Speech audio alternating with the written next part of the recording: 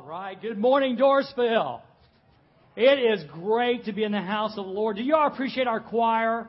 Was that night totally awesome? Would you praise the Lord for them? I am very grateful for them. I'm grateful for the worship service this morning. I was trying to think back in my head if David and I had a chance to really sit down and talk. But if we didn't, you thought we would. But that's the Holy Spirit just working things out, how He does that.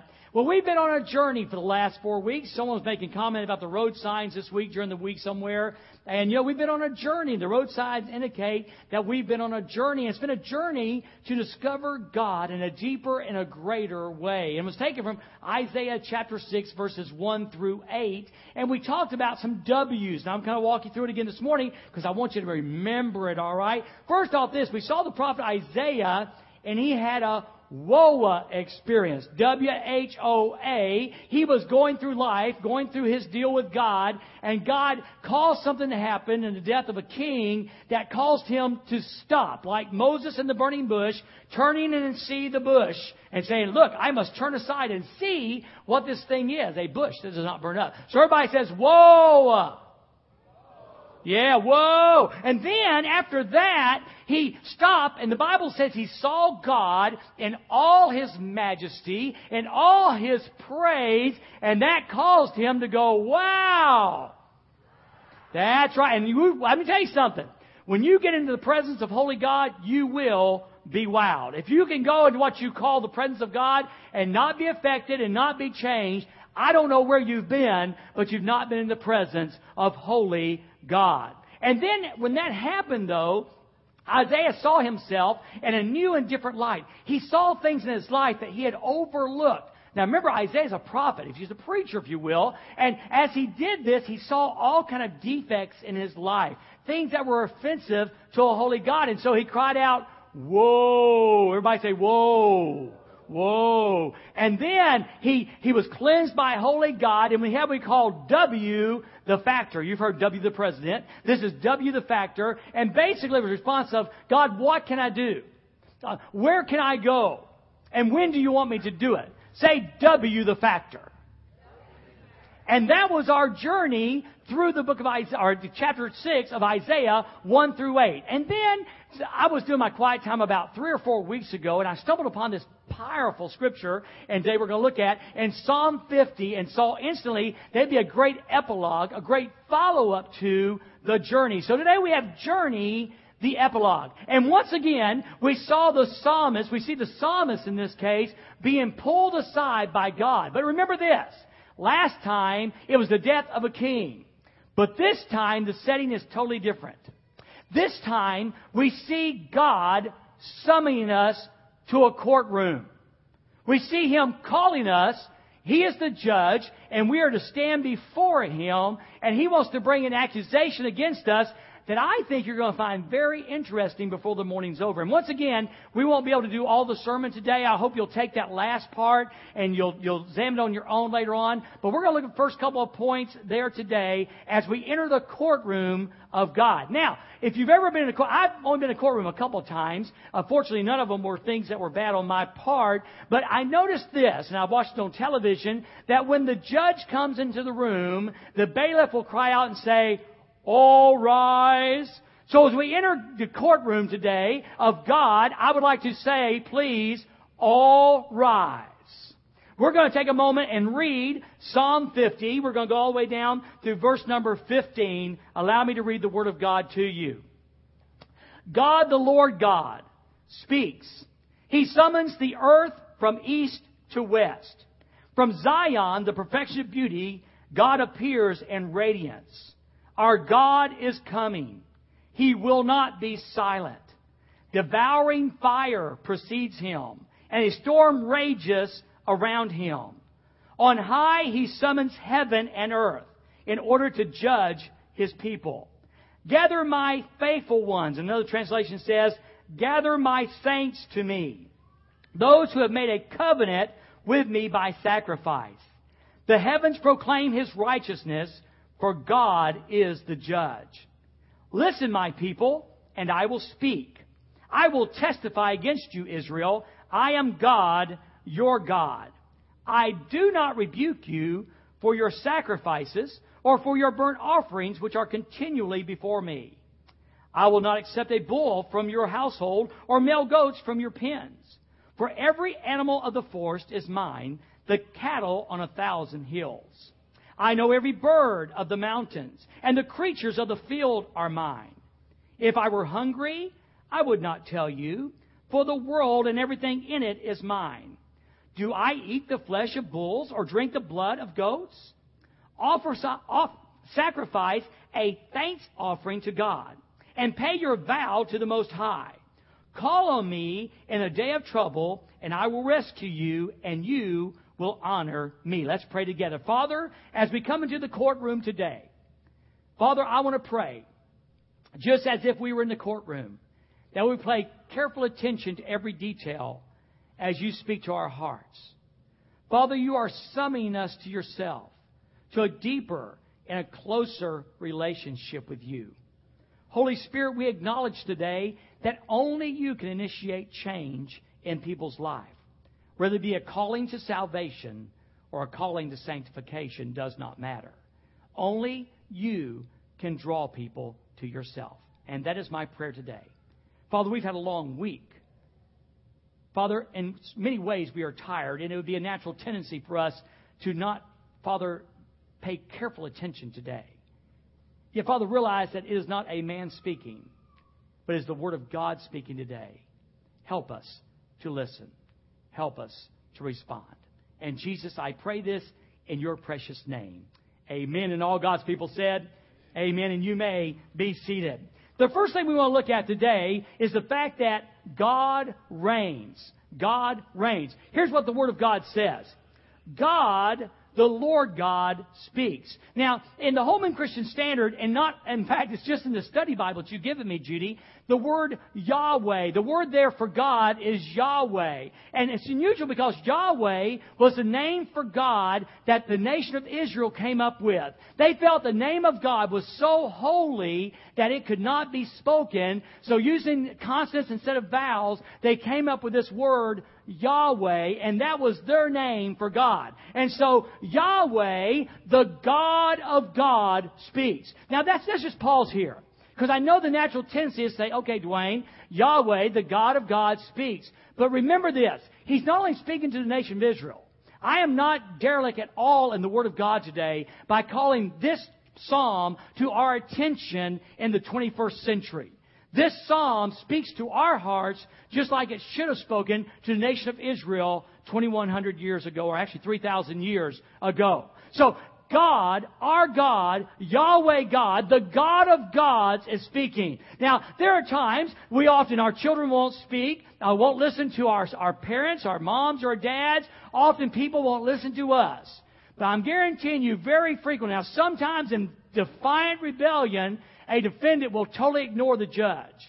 But generally speaking, when the judge speaks, people listen. And God is calling us to listen to Himself today. God, the Lord God, speaks. Now, notice this. It's very interesting. Look at verse number 1. He summons the earth from east to west. Literally, it translates this way. He summons the earth from sunrise to sunset. He summons the earth. Now, not the people of the earth. He summons creation from the sunrise to the sunset. Look down at verse number 4. On high, He summons heaven and earth to judge, in order to judge His people. So He summons heaven and earth so He may judge His people. Look at the last part of verse number 6. The heavens proclaim His righteousness, for God is judge. And so here we have God 3 different times in this courtroom summoning all of creation to call attention to who He is. We know in Psalm 19:1 that the Bible says that the heavens declare, say declare.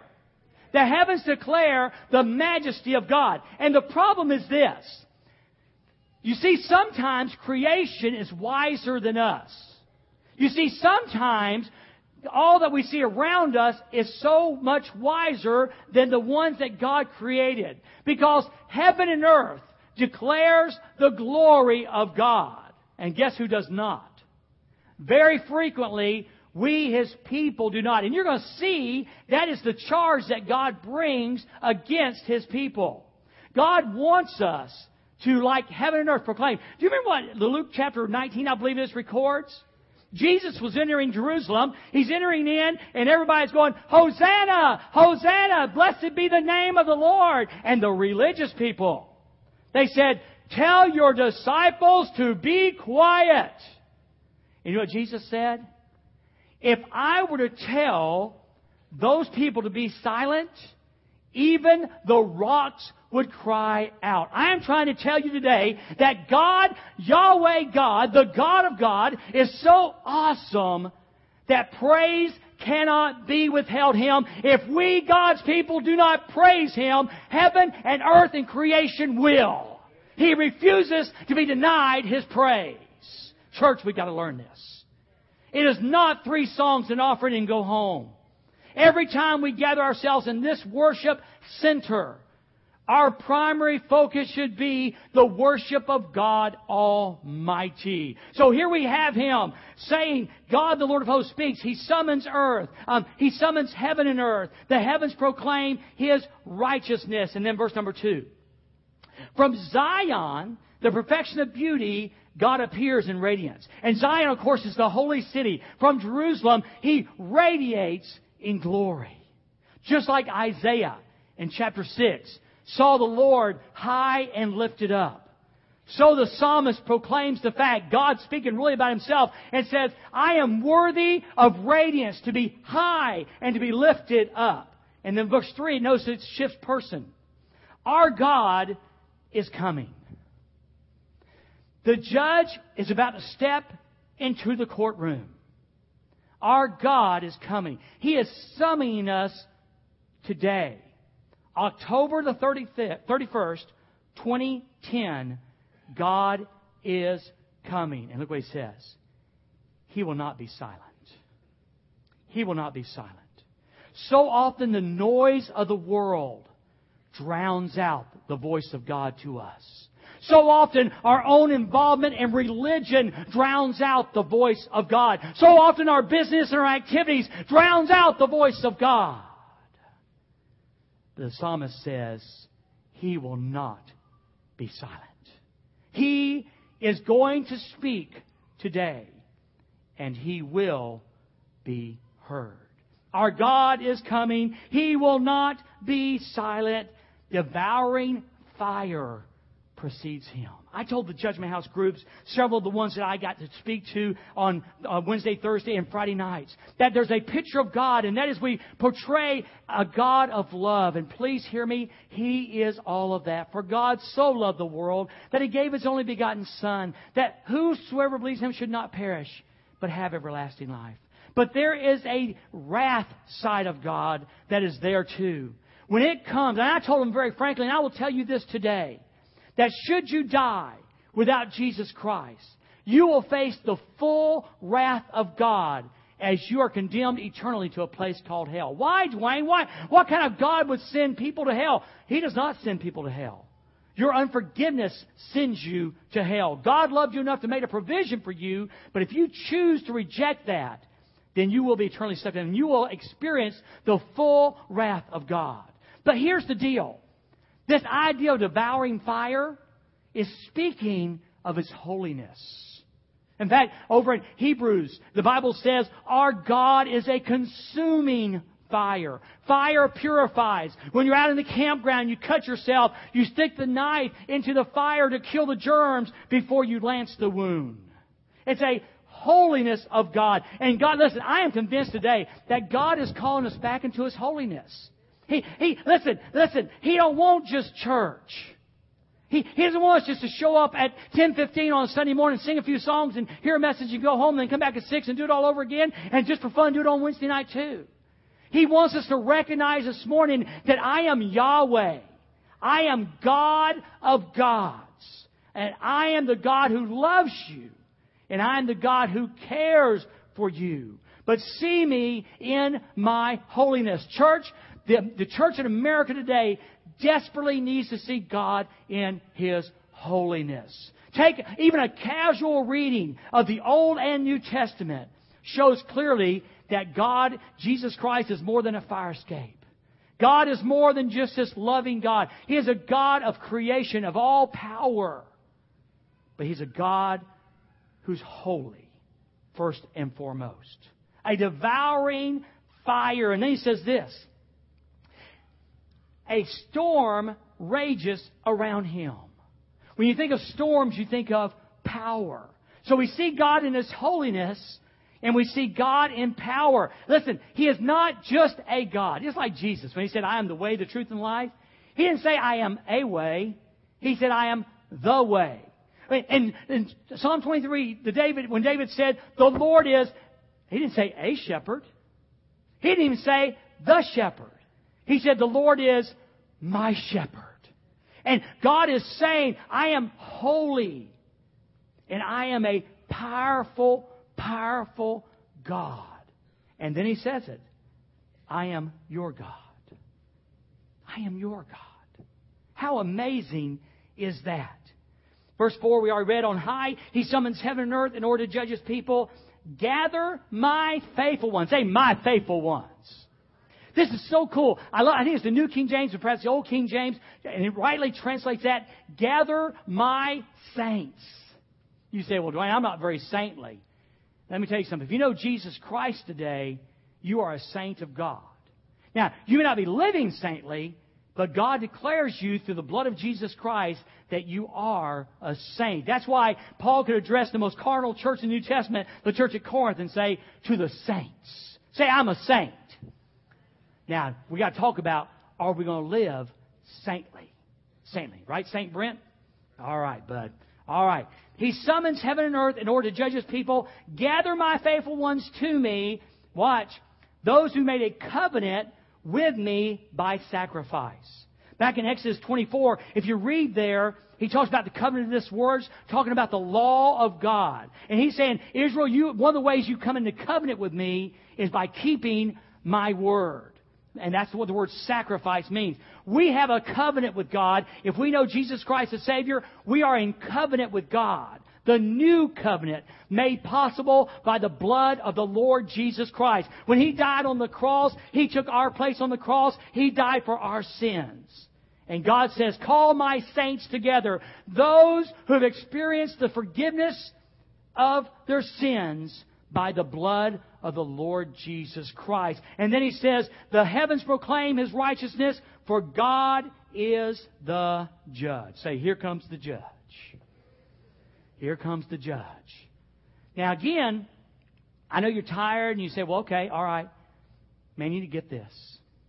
Somehow, if I could portray it on the image of a screen, if I could do a mind melt thing and portray it to you, we have got to see who God is today, so He can reach down from heaven and change our hearts.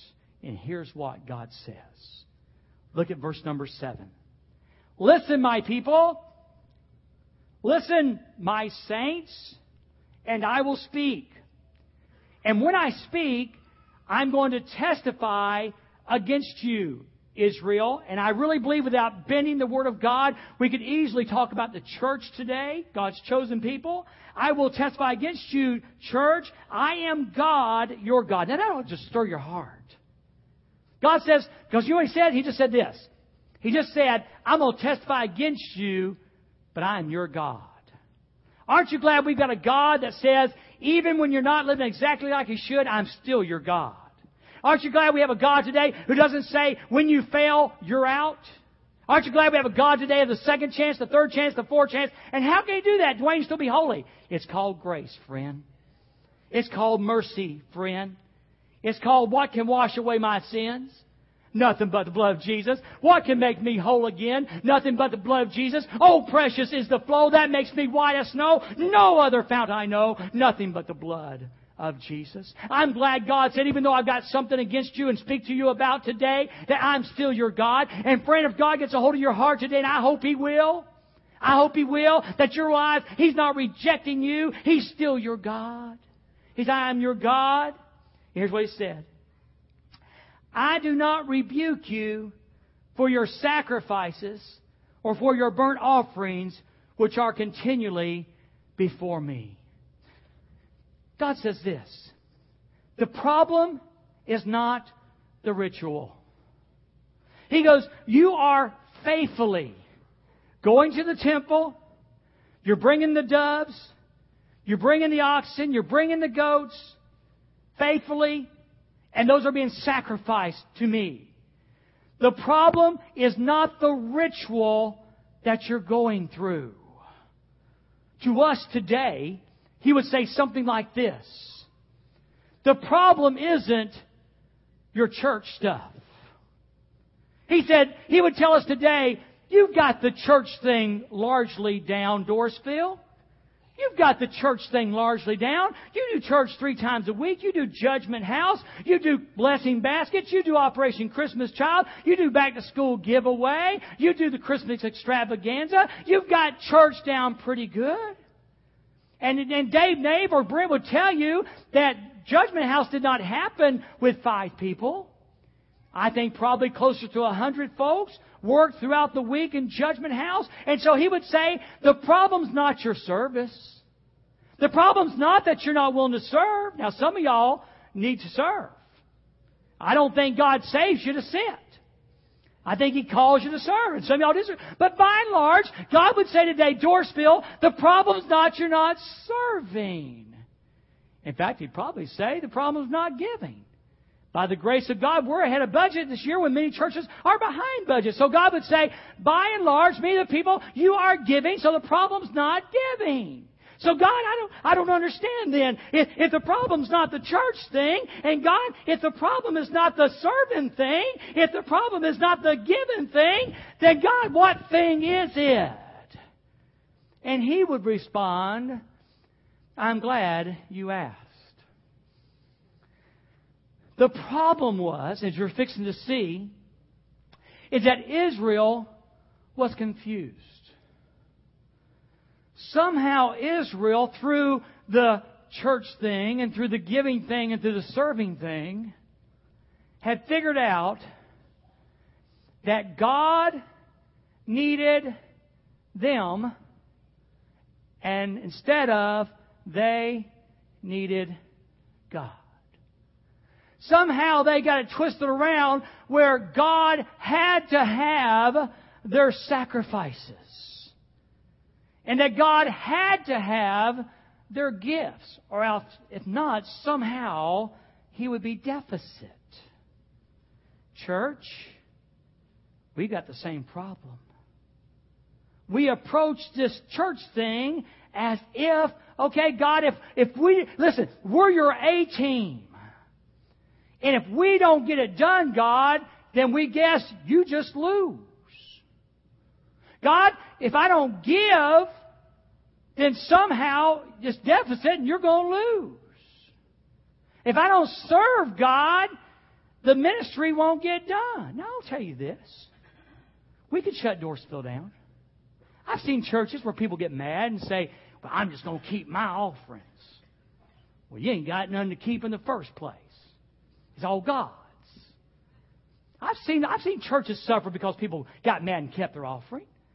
I've heard people get puffed up and say, well, I just won't serve. We could shut down. I won't serve. We could shut Dorsville down. But do you think God's kingdom's going to stop because Dorsville gets shut down? I used to went out, oh, if I don't do it right, God said, well, it don't matter if you do it right or not. Do you think my kingdom depends on some puny preacher? Do you think it depends on some small group of people? Do you think I'm so limited that I'm such a small God that the job won't get done if you don't do it? Woo. Doggone, God, that hurts. Yeah, it does. But you know what? It's the truth, folks. It's the truth. Now, I want you to look how God responds, just so you'll know I'm not preaching to you something I came up with. Because once He says in verse number 8, I do not rebuke you for your sacrifices because you're doing that, or for your burnt offerings, which are continually before me because you're doing that. Now watch He says. He goes, I tell you what, I will not accept a bull from your household or male goats from your pens. I just won't take them. Just keep them. And then you go, oops, there's a problem. For every animal of the forest is mine, the cattle on 1,000 hills. You see, when you give that offering, He says, you're giving what's already mine. See? It's kind of like, I pause for a joke here real quick. These young whippersnapper, scientists in today's modern age, they called up God and said, God, we done figured out how to create life. So we just want to take you on. Me and you. Let's just see who can do life. And God says, that's fine. And He goes, tell you what, we'll just start with dirt the way you did. And God says, that's fine. So the scientist went to reach down and pick up a handful of dirt to start. And the scientist says, Or God said, get your own. We can't create dirt, folks. Those bulls and those cattle, they're all mine. But God, you understand, it's my money. No, it's not. It's my time. No, it's not. It's my talent. No, it's not. It's all God's. It's all God's. He says, in fact, I know every bird of the mountains and the creatures of the field are mine. If I were hungry, I would not tell you. You know why? Because He owns the food. If He turned to the children of Israel and said, I'm hungry, can you fix me something? And they would go to God's kitchen to fix it. God says, if I was hungry, I wouldn't tell you because guess what? I own all the food. You have nothing of yourself that you can offer me. Do I eat the flesh of bulls? Or drink the blood of goats? Do you think somehow that I am sustained by your sacrifices? And what's the answer? No. If you're to stop tithing tomorrow, God's going to get the job done. If you say, I'm just too busy to serve, we'd miss you, but God's going to get the job done. If church after church after church gets closed today or decides to close today, guess what? God's still going to get the job done. Because God is bigger than us. Come on. God is bigger than us. Amen. God's bigger than us. See, Israel didn't realize that. They shifted gears. And the church today is in the same boat. So what does God want? What does God want? Look at verse 14. It's so powerful. It's not even cloudy either. It's clear. Sacrifice a thank offering to God and pay your vows to the Most High God. God says, I don't need your bulls. I don't need your goats. If I was hungry, I don't need your food. But here's what I want. Here's what I desire. Are your ears open? I want your authentic worship. I want you. I created you to have fellowship with me. And I created you. Yes, the angels worship. But I want a creature of free will to come into my presence and worship. I want you to offer gifts of thanksgiving and gratitude. I want you to worship me.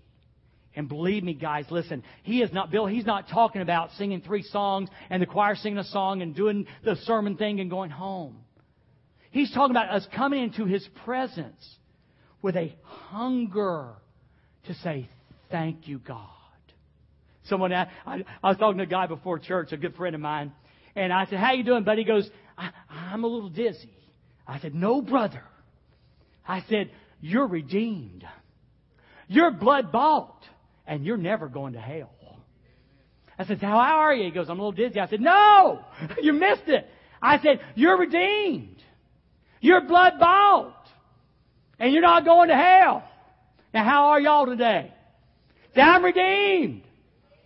I'm blood bought. We're not going to hell. It's a good day. It's a good day. God wants our authentic worship. He doesn't want a bunch of people who keep the rules, who go through the roads, who go through the ritual, who do their thing week in, week out and say, I'm spiritual. He just wants some people who will raise their hearts, and if you're comfortable, raise your hands and say, God, I love you. And I'm so thankful I worship you. But then he says this. He says in verse 15, call on me. Say, call on me. Call on me in a day of trouble, and I will rescue you, and you will honor me. He says, now watch now, stay with me. I want authentic worship.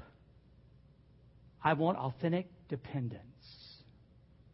Now, I told you before, we're leaving Tuesday for West Africa. And for the believers in West Africa, this is not an issue.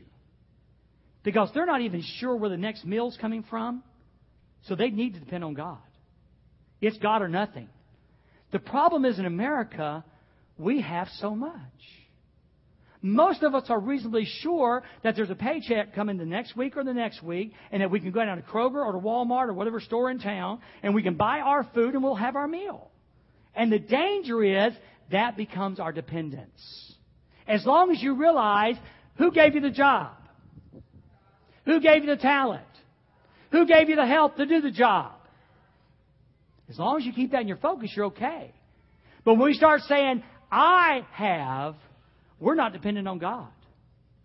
And God says, I want you to call on me. I want you to begin each day and say, God, I need you.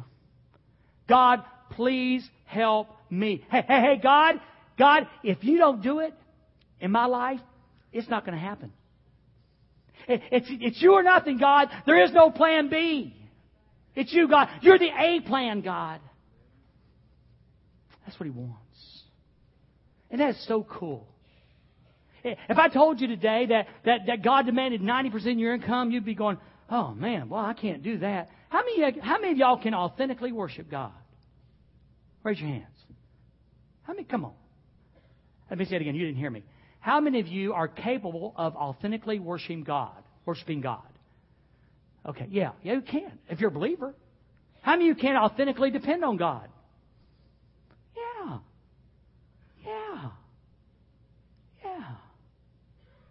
That's what He calls us to. And as we worship Him and depend on Him, there's that vision that Isaiah saw. There's that intimacy that we talked about in prayer. And God takes on a whole different meaning for us. When we're willing to say, God, I love you. And God, I need you. Now, I want to take us a little bit further down the road. Jump with me about 1,700 years to Revelation and chapter 2. To Revelation and chapter 2. Now we're under the new covenant. Now we're in the New Testament. And there's a parallel passage that God's Word gives us to help us in the church age. Because I know some of you are going, oh, Dwayne, that's a psalm. Everybody knows it's just a Jewish hymn book. Well, it's the Word of God. But I'll give you that because we're going to Ephesians chapter 2. Verse number 1, to the angel of the church of Ephesus write, these things says He who holds the 7 stars, and we won't get into that because of time, the 7 stars in His right hand, and who walks in the midst of the 7 golden lampstands. Now watch this. I know your works. You are a church of activity. You are a church that does. My problem is not that you're not doing. Dorisville, First Baptist, Little Chapel, McKinley, First Presbyterian, or Methodist. I know your works. I know your labor. I know your testimony, your patience. And that you cannot bear those who are evil. I know that you're out there and you're going to vote on Tuesday and you're going to vote the Bible as the voter guide. You can't stand the evil you see in America. I know that, he says. And you who have tested those who say they're apostles or not and found to be liars.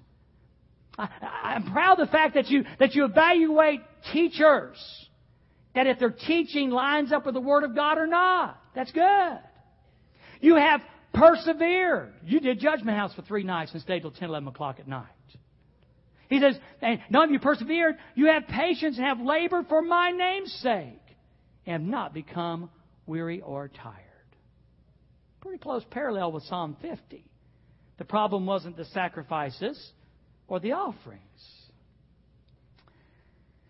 He says, nevertheless, I have this against you, that you have left your first love.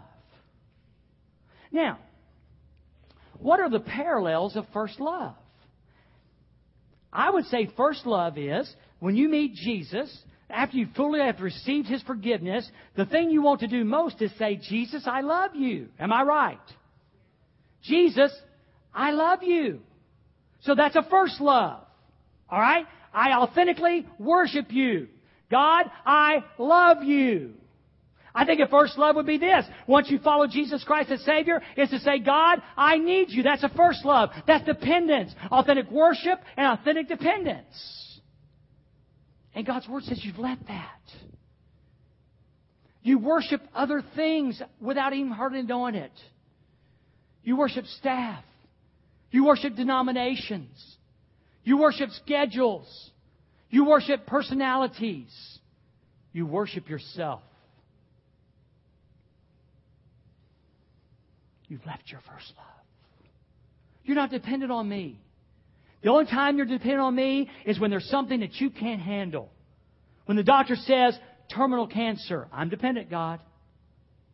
When the heartbeat stops and death comes of a loved one, I'm dependent, God. When the paycheck stops, I'm dependent, God. God says, I want that dependence. But I want to be the air you breathe.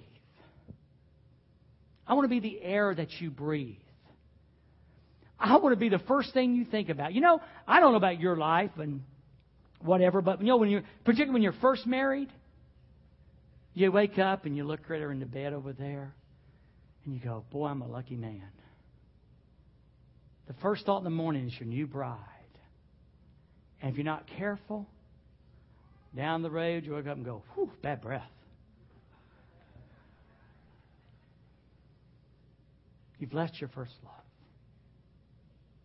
And guess what? What does Psalm 50 say? I want you to authentically worship me. I want you to authentically depend on me. And look what he says in 1,700 years later. He says, remember. Say remember. Remember, therefore, from where you have fallen. Turn back. Repent and do what? The first works. The first works. Is your marriage in trouble today?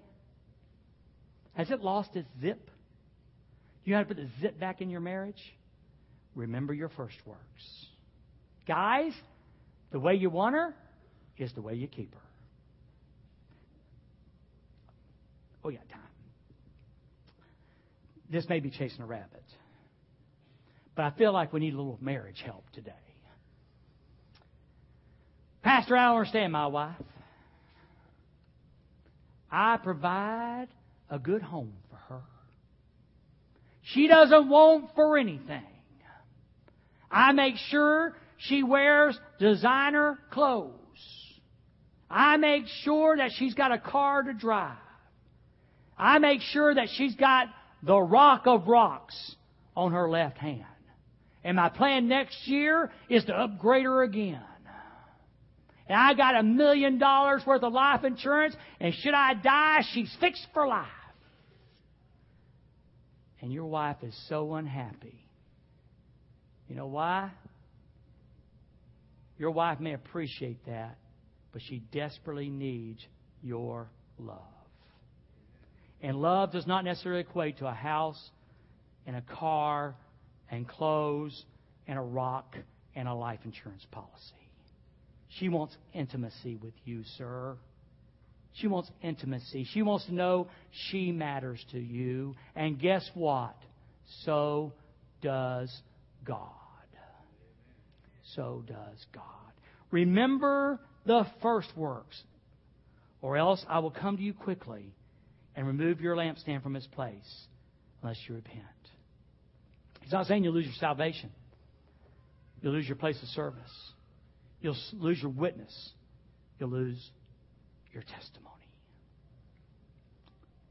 The court is in the room, or the judge is in the courtroom today. He says, I will not be silent. Church in the 21st century, I will not be silent. I will speak. You're doing a great job. You're busy. You're serving. You're giving. You're doing church.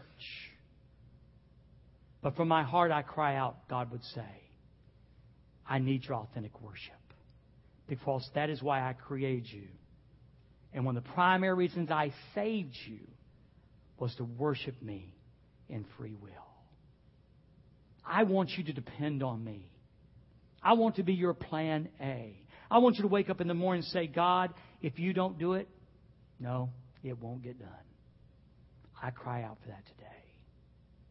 And I tell you what, again, if God had asked my right arm, I'd say, but God, when I think about this sermon and the way God speaks in His Word, worship and dependence, is not the God who sent His Son worthy of that? Is not the God who saved you from hell worthy of that? And you know what? Sometimes it's easier to give your money. Sometimes it's easier to serve. Sometimes it's easier to do church. But we will miss why we were created. Would you bow your heads right there?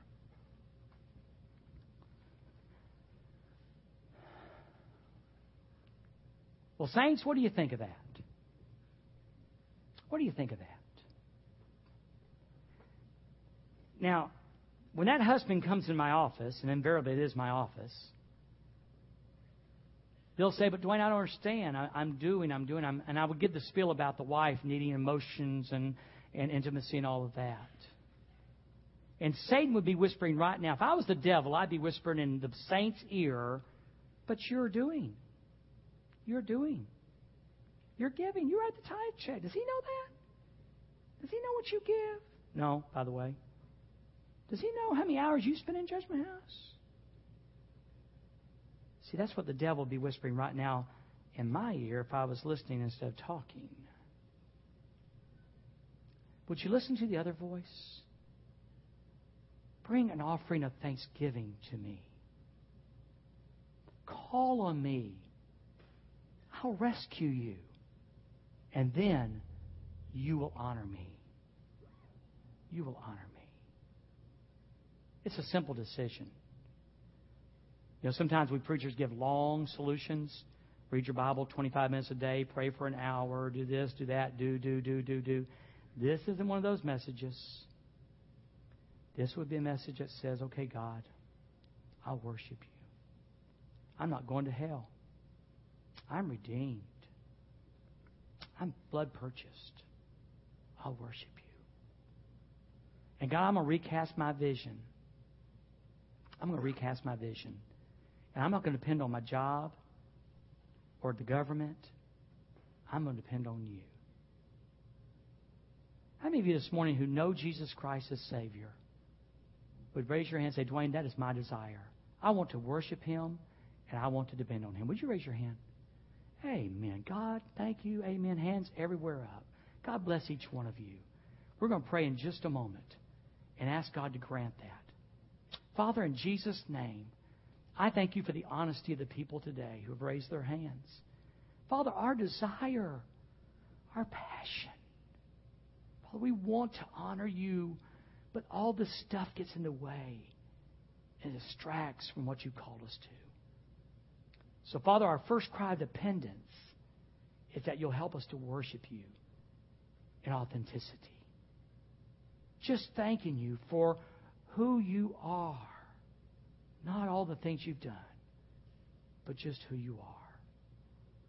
So, Father, in Jesus' name, for myself and these who raised their hands this morning, I just want to cry out and help and say, God, help us to worship you. And in this wonderful land of plenty that you have placed us, a land, Father, that cries out, we don't need you. We know that's a lie. Father, we cry out to depend on you. Now, with your head bowed and your eyes closed still. This week we talked a whole lot about Jesus, about making a commitment to Him. Perhaps you're here today and you've never trusted Jesus Christ as your Savior. You know, the Bible is so clear. I said it over and over again. Heaven's not for good people. It's for forgiven people. And hell is not for bad people. It's for unforgiven people. And I spoke today of a God who loves, a God who sent His Son Jesus Christ to die for our sins. And this week, over and over again, I ask people, if you are interested in making a commitment to Jesus Christ, to become a follower, a believer of His, and in the process become a member of the family of God, into relationship with God. With every head bowed and eye closed, I ask you to raise your hand. Dwayne, I am not a believer today, but I would like to make a commitment to Him today. Is there anyone today? Any hands? I didn't see any. Brother Brent's going to be standing down front, though. And if you're here today and you, I hope you did business right there with God. But if you'd like to be an authentic worshiper and depender, maybe you want to come to the altar and pray. That's cool, but we did business right there. But if you're here today, I had a guy grab me after one of the groups and say, look, I did not raise my hand, but can I talk with you? Brother Brent's waiting down front just for that reason. I want to be a God follower today. I want to know how I can call God Father. And we'll be glad to take God's Word and show you how that can happen. Father, in Jesus' name, we come to you right now. And we are so grateful that you are our God. Praise you for that. And that, Father, yes, you bring us to court. But the challenge issued is that we would worship you. And that we would lean and depend on you. We cry out, Father, for that. If there's a brother or a sister here who needs special prayer, Father, we encourage them to come that we may pray for them. If there's a friend here today who doesn't know you personally, we'd like, Father, to invite them to come. And I know they can only come if you draw them. And God, if you're drawing them, let nothing keep them in their seat today. We love you, Jesus. And we pray this in your precious name. Amen. Would you stand to your feet, please? Brother Brent's going to be standing down front. I want you to just bow your heads right there. Try not to move if you have to, unless you absolutely have to. Very sacred time right now. It's our time of invitation. Every head bowed and every eye closed. Brother Dave's going to sing a song for us. If you need to come pray, we'll invite you to do that. If you need to talk about Jesus, Brother Brent waits to receive you right now.